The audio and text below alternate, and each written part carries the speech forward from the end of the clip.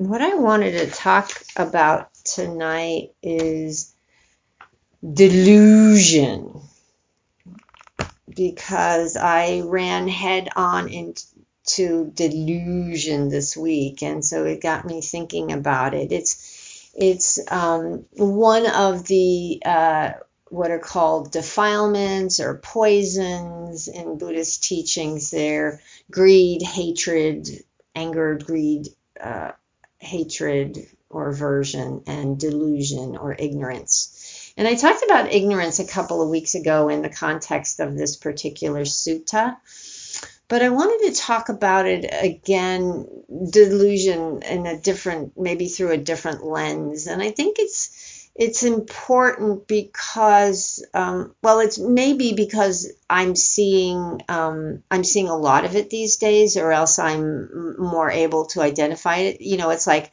once you see something, then you see it everywhere. Like if you get a new car, then that's the only car you see, and it's seemingly everybody's driving the same one as you. So it just seems to be everywhere, and I think it's important to recognize what it looks like, because we may not always recognize it for what it is, and so it's helpful to have that, at least for me, to have that lens when I can, because I've been so steeped in these teachings for a while and been living this way. It's shifted, it's conditioned me, it's shifted how I see the world. So those are the terms I use. And again, it's true with anything, where we are, what we're comfortable with, or what we're exposed to. That's how we begin to see the world, which actually points to what the Buddha taught. It's like you're impacted by what's going on. So it's also important to have clarity around it, so you're not just drawn around without thinking. There needs to be some awareness, which is why we sit, because we're cultivating awareness. So delusion, simply put, is just not seeing clearly. It's I like the definition I saw, I don't even remember where I got it, a couple of weeks ago, was falsely interpreting the senses, not actually being clear about what our experience is. Whether, and there's the five senses that we're all used to, and in Buddhism there's thought, which is a sense. So not correctly interpreting what we think, what we see, what we hear. And I think that there's a couple of types of delusion. There's the unintentional delusion, which is particularly about this not understanding, misinterpretation of what we're seeing. It's this innocent misunderstanding, I would say. Sometimes I like describe it like if somebody says something and you hear something totally different, and you don't catch it, that can lead to what you could describe as delusion. I call that creative listening. And it was interesting. I just popped into my head recently, or today, when I was thinking about this. Both my husband's parents are adopted. So it's just a thing. And I was talking to my niece like a year or two ago, and she said something about my husband being adopted. And I said, well, he's not adopted. She goes, yeah, he is. I go, no, he's not. I said, his parents are adopted. But somehow 30 some odd years ago, she heard adopted and my husband, and my sister-in-law, my brother's wife, my nieces, their partners, they all thought my husband was adopted. So they've walked through, the last 30 years with this idea of my husband's background and what life must have been like for him, and blah, blah, blah. And then all of a sudden it's like, poof, that delusion was, just shattered. And it was like, what? So this whole different kind of idea. And so it's hearing, somehow they heard it the wrong way and kept up with it. And so that is really common. How often do we do that? How often do I do that? I know I do that quite a bit. I think something, I was very good at mind reading. You would say something and I would actually interpret what you meant, or I would predict the future. Something happened now and I would know something was going to happen in the future. That's the believing the stories the mind creates. It's and making certainty out of things that are not certain, especially with this future thing. And it's like, no, this is the way it is, and that's the way it's going to be, and there's nothing we can do about it. That's ignorance, but it's also delusion that we're caught in. And we run our lives so much of the time on false pretenses. And the Buddha talks about how this is where suffering comes from. Suffering is created because of these delusions. And there's a sutta that talks about that. There's a bunch of suttas that talk about this, but it talks about in this one sutta the inappropriate attention, the attention that's not right, this misinterpretation, and not paying attention, meaning not being mindful, turns into growth and abundance, meaning it just multiplies. And it's like it's like the snowball that rolls down a hill, and when it gets to the bottom of the hill, it's this ginormous thing that wipes out anybody in its way. And so we have to be cautious and bring mindfulness to it and clarity. And when it's abandoned, when we let go of the delusion, there's wisdom or clarity, and we see clearly what's actually true. So instead of believing what I think is true, I believe what actually is true, or what presents itself in the moment, because sometimes we can't know the full story. They talk about the tip of the iceberg. It's just the iceberg is this big, and then what is it? I don't know what percentage of an iceberg is underneath the water. Although with climate change, that may not be an apt metaphor anymore. Anyway, so there's this unintentional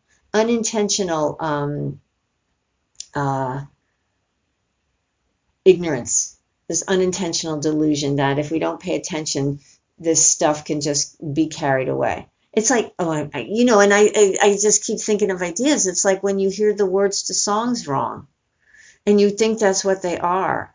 And then you find out what they really are, and you go, how did I ever think it was whatever? What comes to mind is a scene from a movie, Major League, where the guy thinks that Tim Robbins is singing a song, and he says, women get woolly, or Bull Durham, maybe it was. And it's like, women get woolly. He's like, it's not women get woolly. They get weary, not woolly. It's like, so anyway, you know what I mean. So there's the unintentional. Then there is the intentional delusion. There is the delusion of deception, driven by greed, driven by aversion or hatred, and all their manifestations. It's this delusion of belief, of thinking a certain way about ourselves, thinking a certain way about other people. I had an encounter with someone this week, and we were having a conversation about some things that happened a couple of years ago. And I said, well, what about this situation? And he said, well, this is what happened. And I was sitting there knowing full well that that's not what happened. And I was like, my whole being was like, this is a lie. This is an absolute lie. But then when I reflected on it more, I was like, I think this person actually thinks that this is what happened, but that he created a story to justify behavior, which happens also a lot. That's intentional delusion, which may not start out as full-blown delusion, but it starts out as a deception. And a lot of that is in protection of the self. We have to armor ourselves or guard ourselves. It's delusion of belief. I found this article by David Loy, who's a Buddhist teacher, and he talks about this in the way the Buddha talks about the concept of no self, anatta, that we don't have a fixed self. We are conditioned beings, like I pointed to earlier, based on who we're with, what we're exposed to, how we actually perceive, whether we're clear, whether we're not clear. So there's all these things in play that are causalities for how we are in the world, what we like, what we don't like, our preferences, what we believe, what we think, and so there's this idea of no fixed self, and he talks about looking at this way of this idea of not self in modern terms. He says a modern way to express this truth of anatta is that the ego self has no reality of its own because it's a psychosocial linguistic construct. We are a construct. There's no fixed being inside of me or inside of any of us. And he said the fact is important because it allows for the possibility of a deconstruction of it. And he talks about the spiritual path is a quest of, deconstructing that delusion we have about ourselves. He says, we usually try to spend our lives trying to accomplish things that we think will make us more real. But no matter how hard we try, our sense of self can never become a real self. We try and achieve, we try and accomplish, we create stories that support how we view the world. And this goes back to, this is where oppression comes from. This is where all this othering comes from. I said that a delusion smacked me in the face this week. I was sitting a retreat last weekend with a woman, Rhonda McGee, who has written a book called The Inner Work of Racial Justice. I think that's, I have a mental block against it. It's, The Inner Work of Racial Justice. And she talked about an experience she had. She's a black woman, and she was dating a white man. She's racialized black and he's racialized white. And this was like they were 18 years old. And she is from North Carolina. And I guess he was also from North Carolina. She was living in North Carolina, and then she was living in Virginia. So one of those states. And when his parents found out he was dating a black woman, they said, you have to make a choice between us. It's either her or the family. And he said, I'm not choosing. And they threw him out. And that is delusion, that there is a difference between us because of our skin color or our gender or our sexual orientation or any number of things. Just pick one and other it. And there are great narratives that have been brought forth to prove these things, but they're all a delusion. But they are intentional so people can have what they want. It's fed by greed. It's fed by aversion. If you look at the history of race is a construct. And if you look at the history of how it was created for economic gain, absolutely economic gain. And then over the centuries, it's achieved all these other pieces and parts, and so that it's this vast network of beliefs and systems that really oppress people and cause great harm and great suffering again and again and again and again. You see it every day. You experience it. We have all experienced it. Each of us in this room have experienced this delusion of otherness, of othering. of this creation of self. I am me and you are you, and there's this idea of separation between us.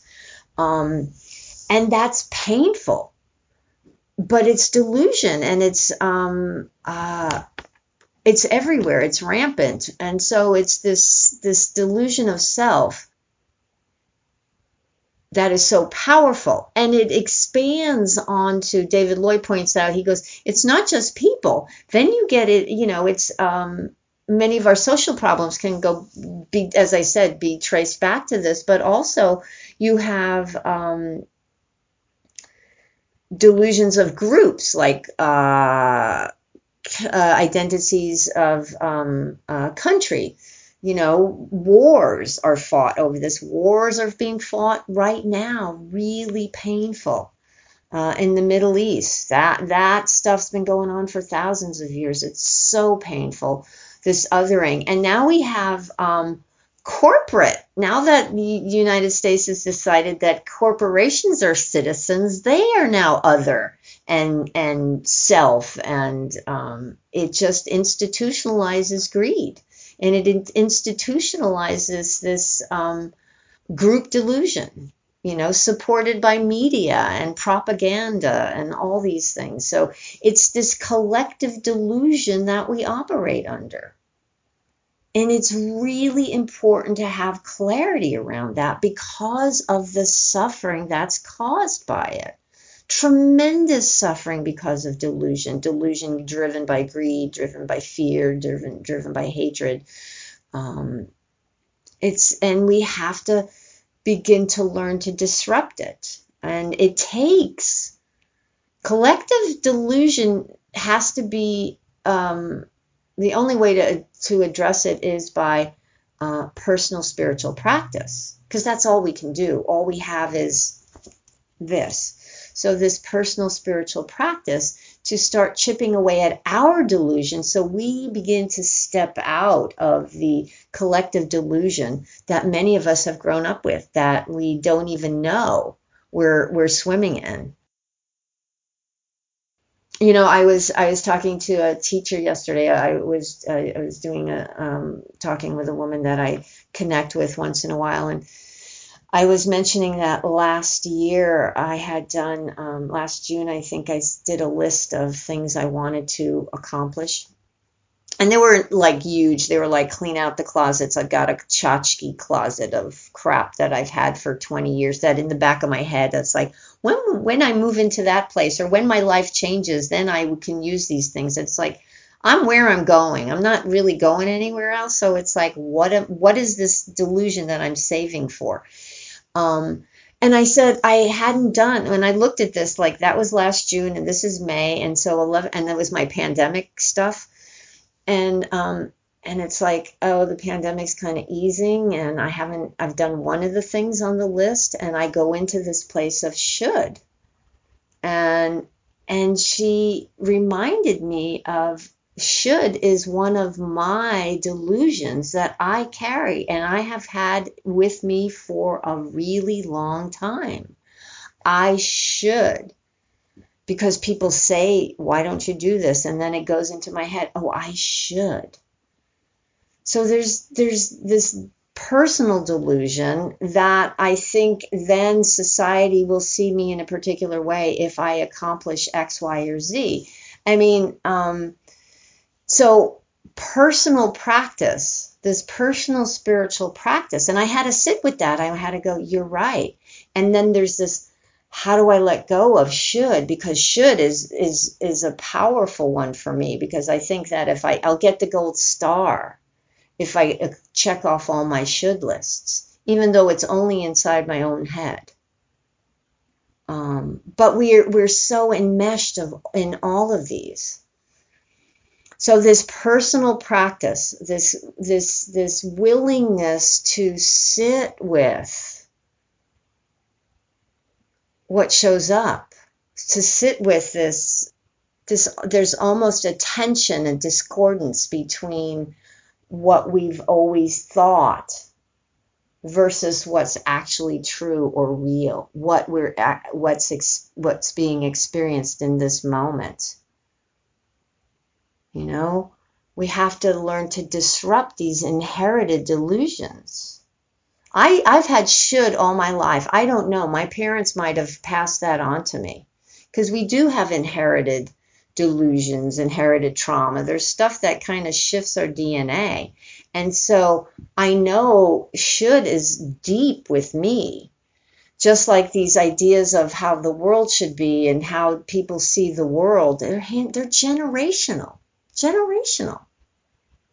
So the willingness to end the delusion takes a lot of work, and it takes this personal spiritual practice. It takes this willingness to sit. And because delusion is comfort, delusion is security, delusion is guarantee a lot of times.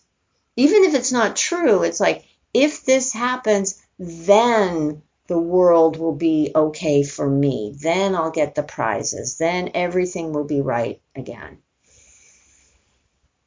To use a horrible phrase, then America will be great again. If all these things happen, if these people are, put over here and build that wall, then, it's this false idea of security. There is the ground is, this is another delusion, that things are not impermanent, that we can have something that's permanent. That's a grand delusion that we chase. Permanence. Not going to happen. Things may seem to last a long time, but they will end. They will end. So, the sutta, the Satipatthana Sutta, which is the instructions on mindfulness, talks about how we sit with what is, and we sit diligently, clearly knowing when there's an in-breath, when there's an out-breath, when there's an emotion, when greed is present, when lust is present, when hatred, anger, when delusion is present, when the hindrances are present, when the awakening factors are present, when joy is present, when tranquility is present. Diligently, clearly knowing, we know. We practice ardently with a willingness to see clearly what's here. Not the story, but what's really here. That's how you break through that wall of delusion. It can be done. The Buddha said, I wouldn't tell you if it couldn't be done. He said, I teach this because I have experienced it, and he was a person. And there are a lot of other people over these centuries that have been practicing this that say the same thing. I've seen a shift in my life. I'm no longer deluded in so many of the ways I was. I've been able to shed some delusions that caused so much suffering, because that's what it is. And it's not just for ourselves, because when we get rid of the delusion, we no longer cause harm. We're no longer acting on ideas that were made up by other people for nefarious purposes. Or we're not just making mistakes, with those unintentional delusions because we're paying attention. We're seeing more clearly. I mean, anyway, I can just go blah, blah, blah, blah, but I won't. So, no worries. So that's it. That's it, my friends. Those are my thoughts on delusion. I think it's it's a big topic, and it's everywhere. And so, thank you so much for your attention and your patience and your kindness. And thanks for being here.